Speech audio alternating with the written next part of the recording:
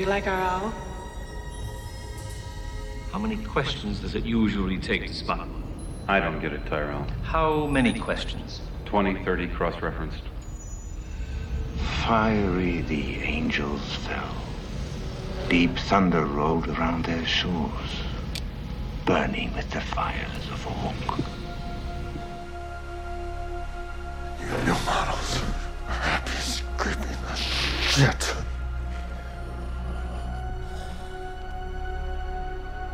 Because you've never seen a miracle. You imagined it was you. Oh, you did. You did. We all wish it was us. That's why we believe.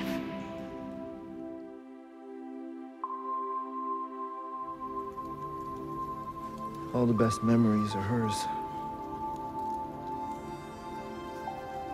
Welcome to Shoulder of Orion, the Blade Runner podcast. I am your host, Jamie Prater, and I'm joined by my co-host, Patrick, or should I say Patrick Green. Daniel. Patrick. Daniel. Patrick. Daniel.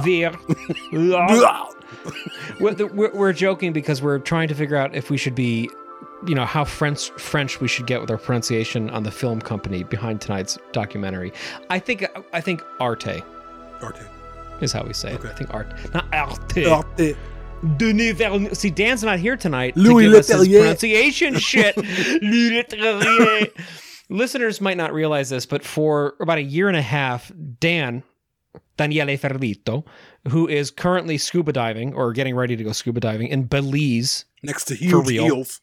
next to giant eels, he's very intense about pronunciation, about saying things properly, and of course, as people who listen from the beginning know, there were early episodes where Denis Villeneuve was pronounced Dennis Villeneuve, Dennis Villeneuve, Denny's Villeneuve. So it took us a while. Dan was like, it's like, I will not be on this show if you can't fucking say Villeneuve.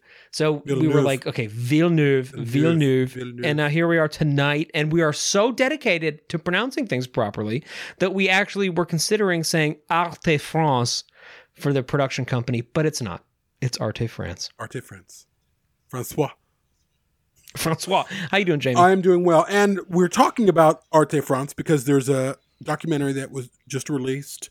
I think it was released in 2020, but I didn't find out about it until 2 weeks ago, called The Blade Runner Phenomenon. And it was produced by Arte France, and they interviewed our friend Paul Salmon, friends of the show, Joanna Cassidy, Douglas Trumbull, Katie Haber, and a bunch of other people who worked on the original Blade Runner. And the documentary explores the phenomenon of the film. And going into it, I was thinking, how fresh is this going to be, really? What are they going to talk about that hasn't been discussed?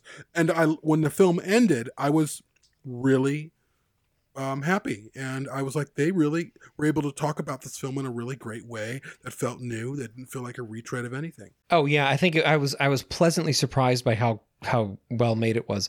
If you want to watch it, I know for a fact it's on YouTube because that's the way that we've seen it. It looks like it was just uploaded at the beginning of June, but it is clearly from 2020 because it's in the title. And also it was filmed prior to that because Sid Mead is in it, which is just, I mean, if you want a treat, watch Sid Mead talk about futurism in a documentary about Blade Runner. It's like an amazing thing to see. So you can watch it on YouTube if you search the Blade Runner Phenomenon. And I actually, just as we're sitting here, created a bit.ly link for you if you'd like. And it will be in the show notes as well. But if you're just sitting there and you want to type it into something, you can type bit.ly/3HH capital A XZ capital H.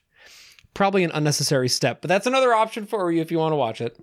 It was really good. I appreciated how it felt very much like it was, it felt kind of like it was produced with us, even though we weren't there, because so many people we know well were in it. So much of LA in 2019 was, and real LA in 2019 was in the film. And it captured for me a lot of things that I felt when I visited and when we did our event in 2019 in Los Angeles, which I'm sure we'll touch on tonight. But even other things like, for example, there's a lot of material on Metropolis, the great Fritz Lang film, which was one of our first ever Frame Rate episodes. That was me and Dan. I should have watched and did. Now that I was, Jamie was like, I'm not really interested. And I was seeing them talk about it in the documentary. I was like, damn it, I should have watched it and did. But oh well. Yeah, you would fucking love it, Jamie. You should listen to our Frame Rate too, is what you should do. Okay. But I think it was really, really well done. And I also am excited because there's a lot of people in there that we haven't spoken to yet that I think we should reach out to, like the director of that German museum and other things. So yeah, I was very pleasantly surprised. Yes, I was as well. Again, talking about some themes that we're going to be discussing next year when we launch our series honoring the 40-year legacy of Blade Runner and how it's influenced many films since its release in 1982. It talks about that a little bit. It covers that a little bit, really, in terms of the phenomenon. But some of the things that I really loved about the documentary was that it interviewed people on the streets of LA, asking them if they'd heard of Blade Runner, looking at the dystopia that is appearing in our lives now. And I'm not talking about COVID so much, just the dystopia between the rich and the poor, how that gap is growing larger and larger. And where are they living? Where are they going? To the streets. And if you watch the original Blade Runner film, where are all these people? A lot of them on the streets. And you see them everywhere. They're on cars. They're riding their bikes. They don't really have anywhere to live. So the city is their home. And you feel a lot of that in this documentary. And it was sobering. And it was a little troubling. And it was a little disturbing. But very insightful. And I felt like something we needed to see. So that's actually part of what I was alluding to about the first time I stepped foot in Los Angeles, which was twice in 2019. I was shocked at the visibility of the homeless populations there and at the tent cities and how out in the street so many people were. Because on the East Coast, most of our cities have pretty extensive shelter systems. You do see, people who are displaced or don't have anywhere to go, of course, like you would in any metropolitan area. But by and large, they're kind of in the margins a little bit visually. And in Los Angeles, we walked all over the place, going out to restaurants and things. And we were walking, literally around and between, people's homes out there in the street and tents and things. And I was really struck by that, at the visibility of people who don't have anywhere to go. And I was also struck by how hot it was. That was something else that, of course, and I'm saying that, it's hot on the East Coast right now too, but this was, LA in February, for example, and it was extremely hot. And I was just thinking about all of these people who are just sitting out there in the open, not only without like a home to call their own, but also, with just this incredibly hot temperature, which reminds me of like the Hades landscape that they talk about pretty extensively in the film too. But that's something that is LA to me, It's funny, when I first visited, I had this semi-romanticized notion of what Los Angeles was because, I've never been to California before that. I had never been to the West Coast before that of the United States. And so you flew LA to to San me Francisco was, once. I've flown into places, but I've never gotten out and done anything. Got it. Regrettably, I've always wanted to. I've always had friends out there, but they've always been visiting me over here, and it just never had worked out before. So I've always looked forward to it, and I had never done it before. And to me, Los Angeles is the movies, right? It's synonymous, of course, with film because that's what its major export is. And in the movies, it's typically portrayed with this kind of idealized, Malibu palm tree facade, right? You think of the Hollywood Hills, and you think of Rodeo Drive, and you think of Beverly Hills and things like that.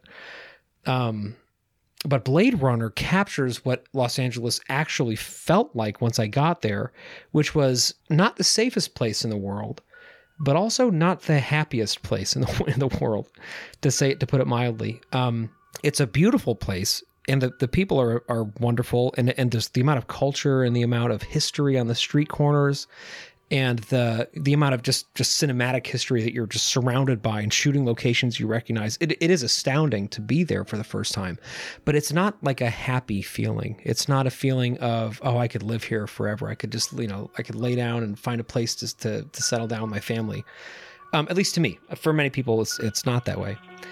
And I'm glad they touched on that in the documentary, but I'm also glad that Blade Runner gave a voice to that side of Los Angeles that I think is a lot more real than this idealized, world that we get far too often.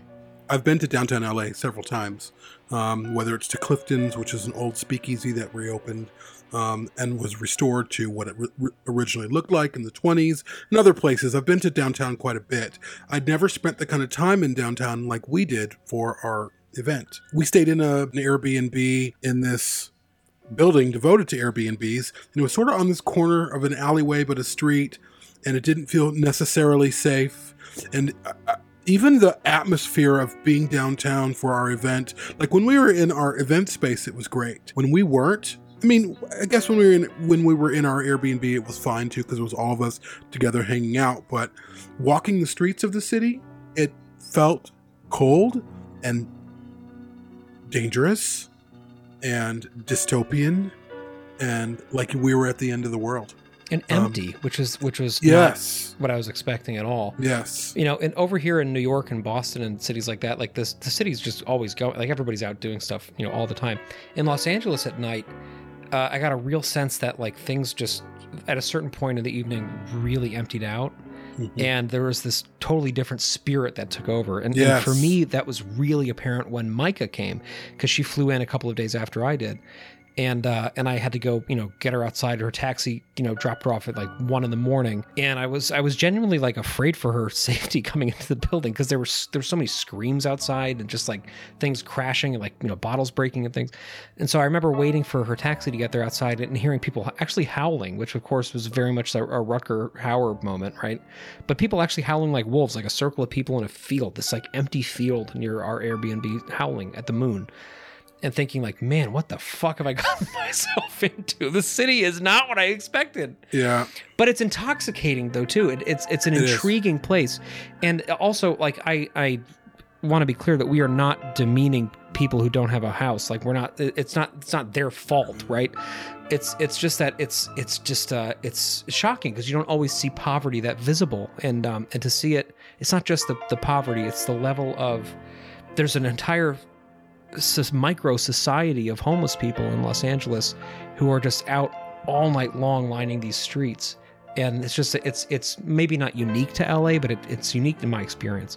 To get back to the documentary, what they're talking about in the documentary, in the world that Ridley Scott established in Blade Runner, it was essentially him calling the future. And he did. The big exception is, do we have flying cars? No. But we're not far from that. And they talk about that briefly in the film. But they talk about technology taking over, and the disparity between the rich and the poor, and what LA specifically looks like in 2019. And it's really that in many ways. It's certainly if you go down to across the street from the Bradbury, there's the Central Market where we went and ate a few times. I think we ate there in February, and then we ate there like 2 or 3 times again for... Well, it's pretty freaking good. Let's be clear. There's really some great good food booths at that place. And it is quintessentially Blade Runner. I mean, it is the Blade Runner aesthetic. Neon signs in there, all these different food areas, a noodle bar, everything in Central Market. So Ridley Scott, again, called it in terms of what the future would look like. And so this documentary examines that a little bit. And it's a wake-up call, but it's also a wake-up call that's late. It's too late. It is. It's too late. We've become, in some regard, the future we were most dreading. And we needed to examine that. And the documentary examines that a little bit. The documentary then backs up and goes further into why Blade Runner is so influential. Asking those questions, they talk to a lot of people who helped make the film, whether it's Douglas Trumbull, who did a lot of the effects, Joanna Cassidy, who played Zora, Edward James Olmos, who played Gaff. There are some interviews with Ridley Scott, but they were not done for the film. They were done, I think they were recorded for other projects. I think that even our friend Charles de la Zarica recorded, and they just used them. There are snippets of interviews with Harrison Ford that were clearly used done for other things, but they used him for the, because Harrison Ford's not like a big He doesn't give a guy. shit about publicity. Yeah. He doesn't. But they were informative, because oftentimes in documentaries like that, when they don't have the big talent, like that one documentary that we reviewed, Memory? Memory, yeah, where there was just glaring, like Sigourney Weaver wasn't interviewed, Ridley Scott wasn't interviewed, and something felt missing. There was a lot of things missing. But for this film, the Blade Runner phenomenon, because they included other interviews that existed with Ridley Scott and with Harrison Ford, when it was over, I didn't feel like we're missing their voices. It felt complete. Totally, yeah. And again, I want to call out Sid Mead in particular on this, because like I haven't personally seen a ton of interviews with him in the past. And of course, he passed away right before 2020 started, after an extended battle with lymphoma. And you can see in the documentary he's quite thin, and it was probably pretty close to the end of his life, but he's so with it and like vivacious, and he's just... people always talk about, and they talk about in the documentary, how you could sit down and, he could just extrapolate for 3 hours about, socio-political upheavals and about the way that urban centers decay over time. And you see that in this movie. You see him like waxing poetic about, urban decrepitude and the ways that wires layer on top of each other to provide ducting for buildings and higher levels and things. And so it as a historical document, it's important because there's a lot of Sid Mead stuff in it. But it's also important, I think, because it's Sid Mead looking at this film now, at the end of his life, as a guy who lived to be, into his mid-80s, having seen a lot of change in his lifetime, examining what was on and what wasn't on about some of the predictive things that they were doing. And as you mentioned, that's definitely a common theme throughout, is like, how right did we get it? Like what did we see coming? And Sid Mead, like really accurately predicted just a huge amount of things. And it's funny to hear him talk about it, because he talked to Ridley did some Ridley Grahams, showed him some of his ideas, and then Sid Mead went off, and as he said, he designed the cars first because they took the longest to create, right? And he did that probably in over a couple of weeks or something, just doing some sketches, But in that couple of weeks, he managed to predict huge social change that was happening, right? Like, he managed to predict these ideas of architecture that like have been so influential for generations of people. One of which is this idea that the lower stratum of a building is the old building, right? Is sort of the husk of the former architecture, and then the towers kind of rise out of that like some sort of an eruptive thing, and that the lower husk buildings become basically housing for HVAC elements and for engineering stuff that would feed the upper building. And that's something that you see all the time in major cities on the East Coast too. You see all of these renovation projects, quote unquote, that are really just getting away with just destroying the foundational building that was there to begin with, and it's just using that foundational building as an excuse to build a skyscraper on top. They of hollow it out. They hollow it out, right? And they put a glass a curtain wall through the middle of it that goes up for 500 to 600 feet. So I thought that was really interesting too. And Sid Mead talks also about how he was in some ways looking at trends in architecture in the early 80s or the late 70s, which were all vertically oriented as they are now, and just building it out from there and thinking, well, things will be going up if they aren't going anywhere. And I have to say, as somebody who goes into New York City quite a bit, but hadn't been there because of COVID for a while, that trend is like more on point than I had even imagined, because you have all of these like incredibly tall, incredibly narrow skyscrapers that are just shooting up that are only for billionaires, right? You have these places lining Central Park West and Fifth Avenue that are just these enormous skyscrapers where the rent or the price of the condominium is like unimaginably expensive, and it's designed to be only for billionaires. They call it Billionaires Row. And that is a trend that Blade Runner, of course, uses, hugely with Tyrell and others. And it feels like more on point than ever, even maybe than Sid Mead realized, at the time of his death. He really was dead on about that, about vertical architecture as a way to express wealth and quote unquote superiority. Another large theme is they don't really talk about specific characters, to your point, but what they do talk about are the replicants and these people running for their lives. And I couldn't help but compare the replicants to the homeless, the way we view people as less than us, or as less, not worth as much, or whether it's immigrants or conversations that we've had before. But those conversations are really prescient right now. They're really relevant to the conversations that we're having today, whether it's trans rights or LGBT rights, looking at people who are human and seeing their humanity and not seeing, oh, you're different from us. In Blade Runner, one of the whole things is, you have these replicants that look like us, that talk like us, and they're built differently or assembled or whatever.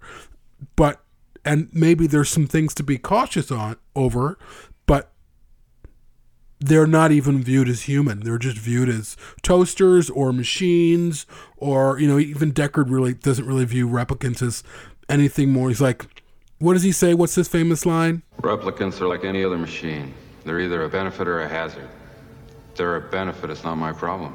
And that's how they talk about these organic creatures, people, whatever, as machines, as if they're doing okay, then we don't have an issue. We are using similar language today with certain subsets or groups or immigrants or whatever. And I don't want to get too far into that, but I wanted to bring it up because this is one of the themes that they explore, how we're treating each other. How do we see the homeless? What is their value? How do we value, what is industry valuing? Is it valuing people, or is it valuing the mighty dollar? I mean, we know the answer to that question. But again, this really made this documentary worth it to me, that they were really examining some hard questions, like who are we? And that's what Blade Runner does, right? It asks us, who are we? Not just who are we as people, as physiological beings, but who are we as spiritual beings? How do we treat other people that are different from us?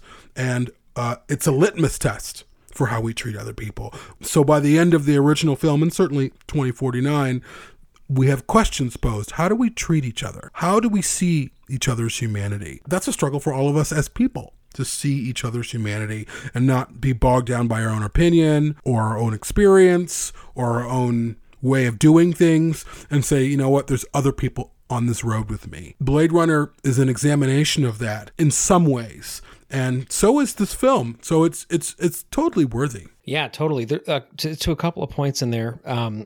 First, I feel like there's a scene early on. You talk about like visibility of how we see each other and people. There's a scene early on where the filmmakers are talking to members of the homeless population in Los Angeles about whether they've seen Blade Runner or not, which strikes me like in some way. I mean, I don't know. It feels a little strange to me to be doing that. Like it feels almost like they're not tokenizing these people's existence, but that they're like let's go like talk to the homeless people and see what they think of this movie. There's something a little kind of socially strange about that, but whatever, their intentions were good, I'm sure.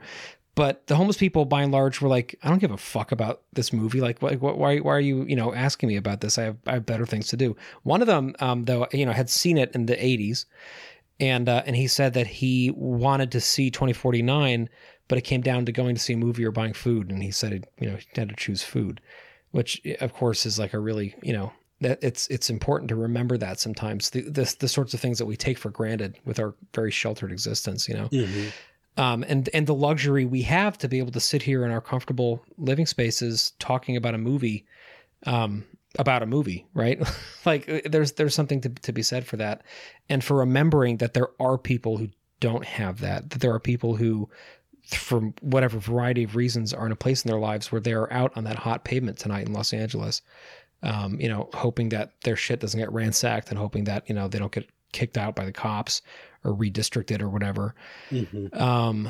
It's a good reminder of that. But also to another point you were making about replicants and how I agree. I think, although, as we were saying before we were recording, this documentary doesn't focus a lot on any characters, which is shocking. I mean, it's shocking to me that a documentary about Blade Runner says essentially nothing about Roy Batty, says essentially nothing about Rachel. Like Rachel is brought up only as like this sort of, antithesis to Pris. Like, I'm like, and what? they didn't even interview. What's shocking to me, and I was shocked that they didn't interview Sean Young, but at the same time, I'm like, well, Sean Young certainly recently is not. Maybe they just wanted to completely stay away from that. She probably would have asked for money or whatever, or I don't know how some documentaries pay for their interviews, but maybe it was a train wreck they wanted to stay away from. But I did feel like who she was is integral into the movie. Who Deckard was plays into all of those themes. Talk about them, but they didn't. Yeah, but that wasn't really the focus of the movie. But going back to what you're saying, though, I do think that I'm glad they talked about replicants quite a bit.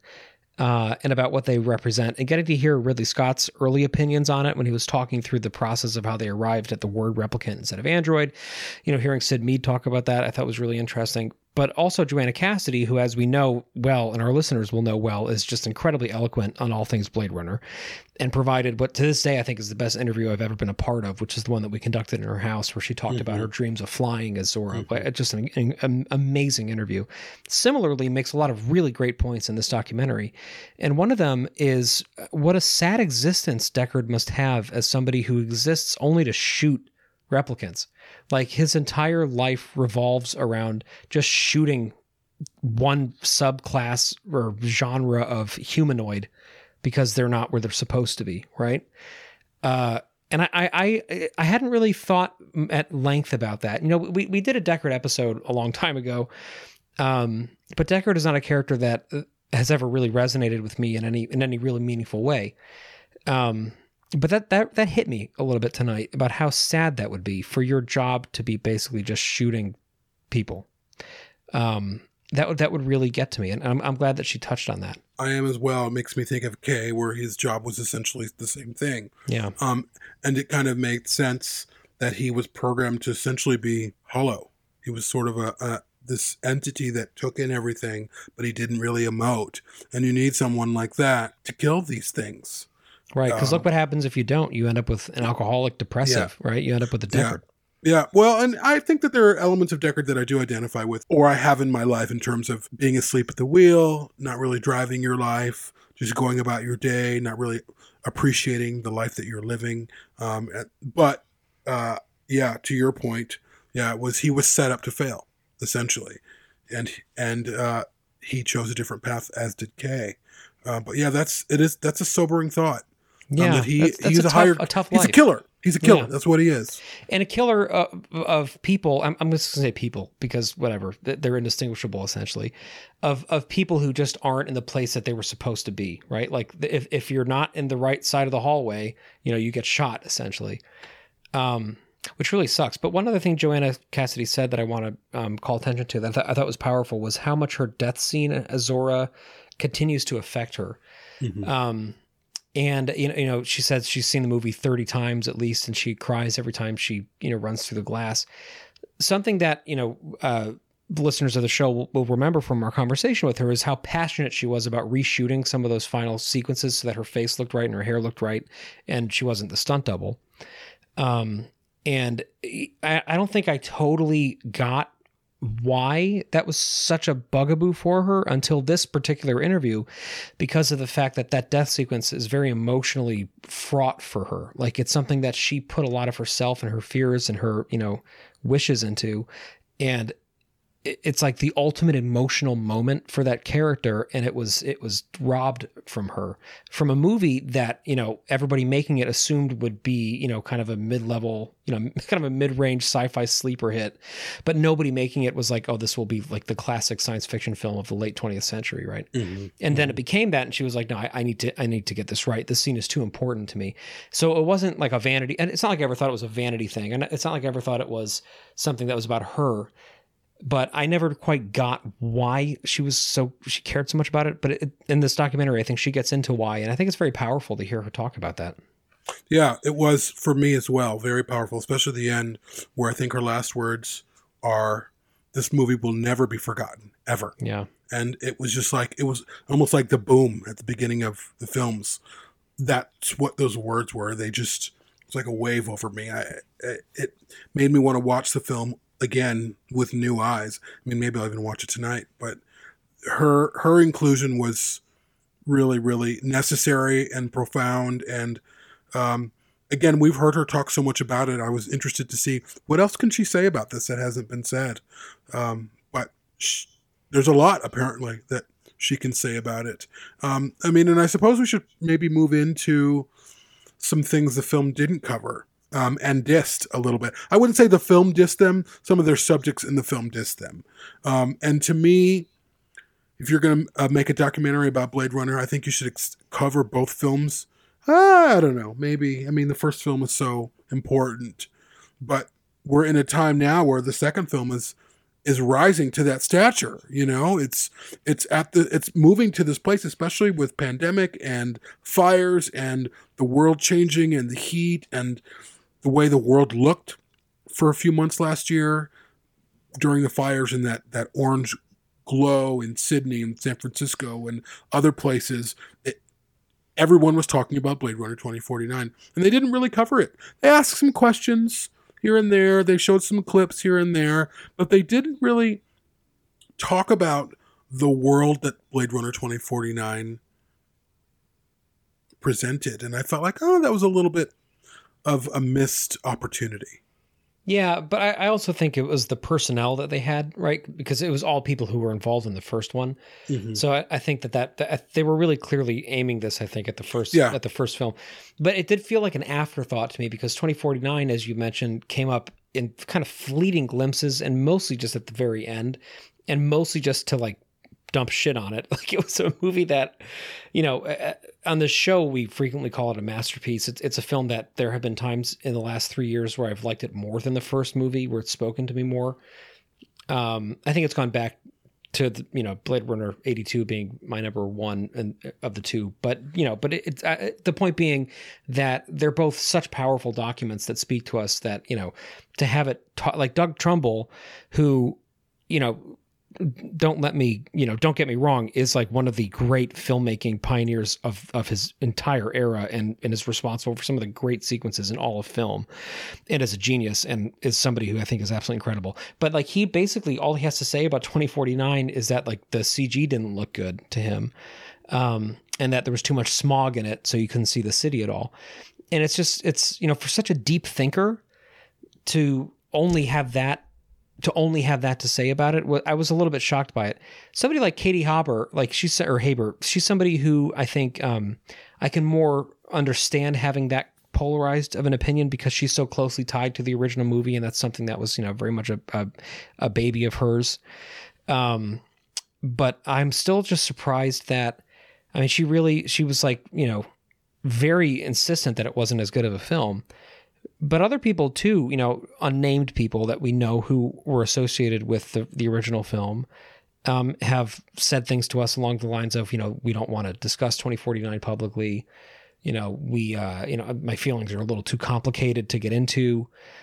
It's a movie that I think for the people who were involved in 1982, I think for them it was, in Blade Runner 2019, I think for them, there's something almost too personal and too sacrosanct about that movie that makes it harder for them to see the new film with fresh eyes. But maybe I'm reading too much into it. Yeah, here's what I see when I was watching those scenes or in the moments where they were discussing it, flippantly discussing it. And I've heard, to your point, I've heard some of our friends and other people say their thing about 2049.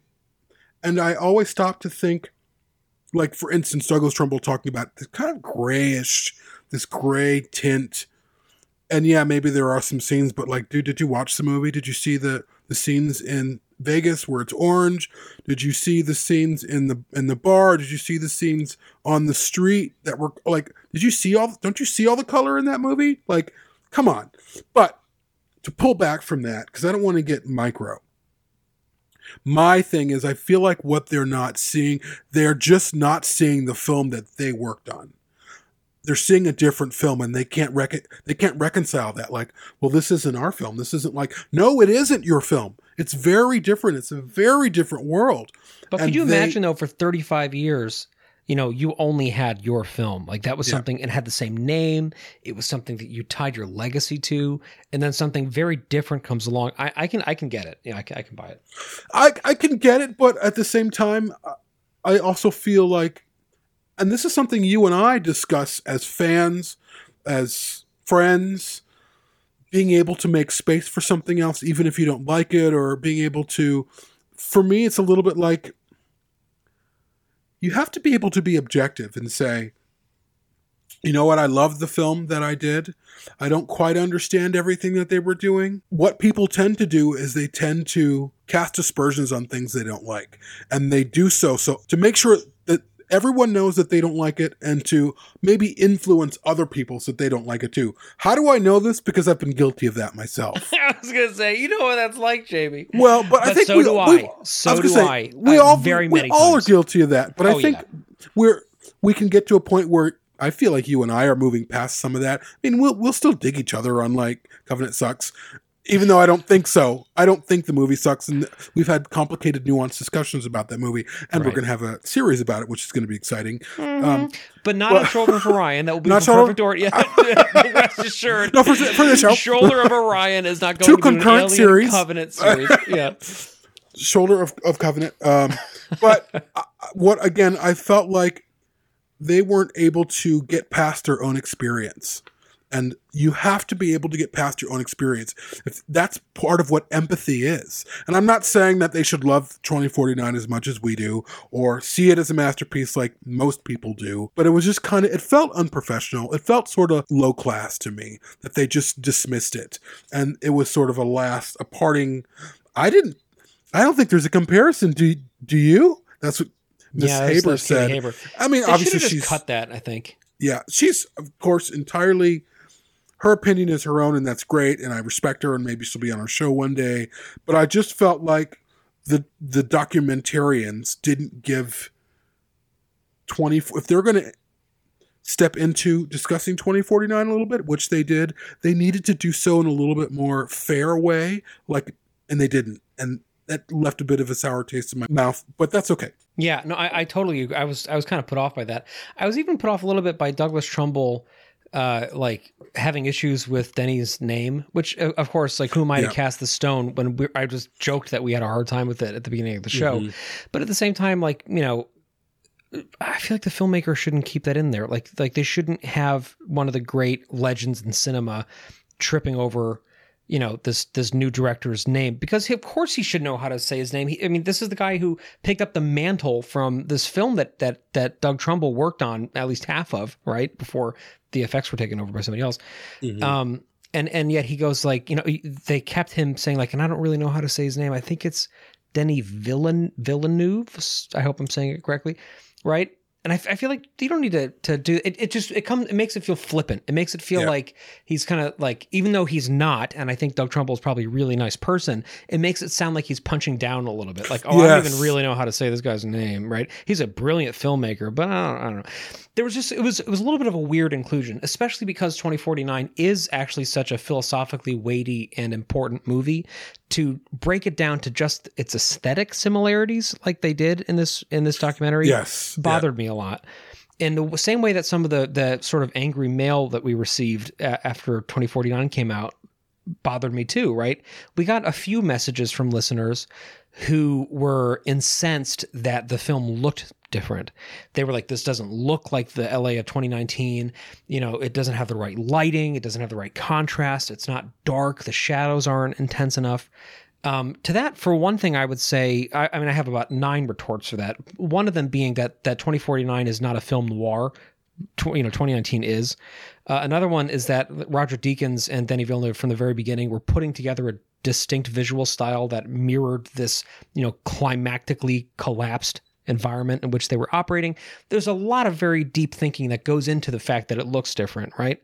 But a lot of people who were so closely holding on to the original movie, which again should be us, because that was one of our favorite movies for most of our lives up to this point. So I'm grateful that neither of us are in this boat, but a lot of people who really kind of, tied their horse to the original film felt like, oh, this isn't the same thing. I'm fucking out of here, right? And it was a little bit weird hearing these kind of legendary figures in cinema talking like that, but whatever. I also have to say, in the beginning of the movie, there was some stuff that it probably just pissed me off because I am not a big social media fan in general anymore or something. And because maybe it's because I'm getting older and I'm getting cranky about, those damn kids or something. I'm not my fucking late 30s, Jamie. But the people who, in the beginning when they're at the Bradbury building there's like all of these like, you know, teenagers and 20 somethings there who are like, wait, this is a movie was filmed here? Blade Runner? What the hell's that about? You know, and then, you know, there's people who are like, they're like, you know, nobody actually knows what Blade Runner's about, but it's great for Instagram. There's like this kid who says that. And I want to just like, that was weird. It's just like off-putting, right? And I get what they're trying to go. Actually, you know what? I don't, because I think they're kind of shooting themselves in the foot with their thesis of this movie, which is that this influence it's everywhere, right? Like, if you're going to talk about a movie being influential, maybe don't start it with people from the youngest generation not knowing what the movie's about, you know, right? That being said, they go past that quickly, and seeing those scenes in the Bradbury Building brought me back so hard to those visits that we took to it. I mean, again, people who have not made that pilgrimage yet, it is really like an astonishingly powerful space to be in. Yeah. And I really, really recommend it. And I hope a lot of you who came to the event were able to also stop by the Bradbury Building, because it was just incredible. I remember, I think I went there with you and Mike as well, but certainly I remember walking in there with you in February, and you were like, whoa. There was a hush in the inside, and you couldn't believe you were there, you know? It is a sacred space. I mean, I know other movies were filmed there, but essentially they weren't.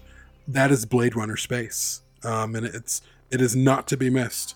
A trip to downtown LA is worth it just to go. I don't almost want to go back again unless I'm with one of you guys. Like I haven't been back since we were all there, and I don't think I want to go back until we're all there. But yeah, because I don't want to see the people who are there just for Instagram, you know, like I want to be there with the, like, there was something so special about our event in that it was a moment where people came from Australia for that. People came from everywhere, and they converged in this one little strip of downtown Los Angeles, and on their own time and in their own little subgroups walked over to the Bradbury Building, walked over to Central Market, did these little stops that you know, we had it's not like it was our idea, but that, you know, we directed people to when they came, and they got that experience that you're talking about, which is seeing these places in the company of somebody who gets it the way that you get it, who understands that you're walking into church as a child, you know, that feeling the first time you walk into a huge Gothic cathedral and you look up and you can't see the ceiling anymore.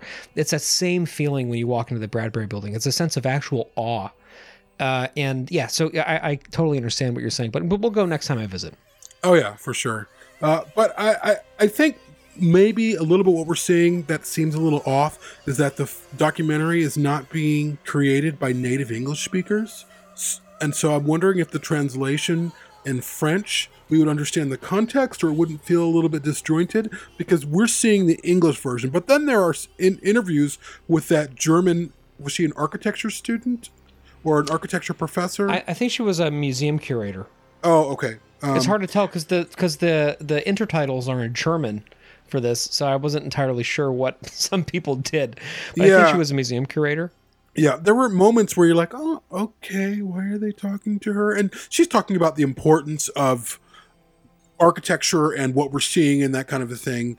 But I think some of the little bit of the disjointedness quality to the film come from non-native English speakers making this film, so it might play differently for them than it does for us.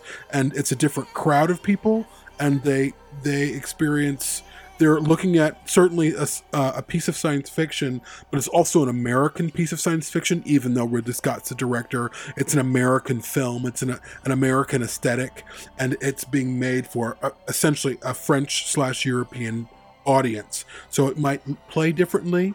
It plays like I don't want to use the term tourist, but the documentary is almost a little bit like tourists looking at this movie in a way that fans don't look at this movie. But because they were, to some degree, it felt fresh because they're seeing it in a way that we didn't. And they're trying to understand, what is it about this movie? Why is this movie so important? And then, you know, the dominoes start falling and we start seeing everything. And then we see Joanna Cassidy, and so it makes sense. But it's more exploratory for them than it would be for us, I'd say.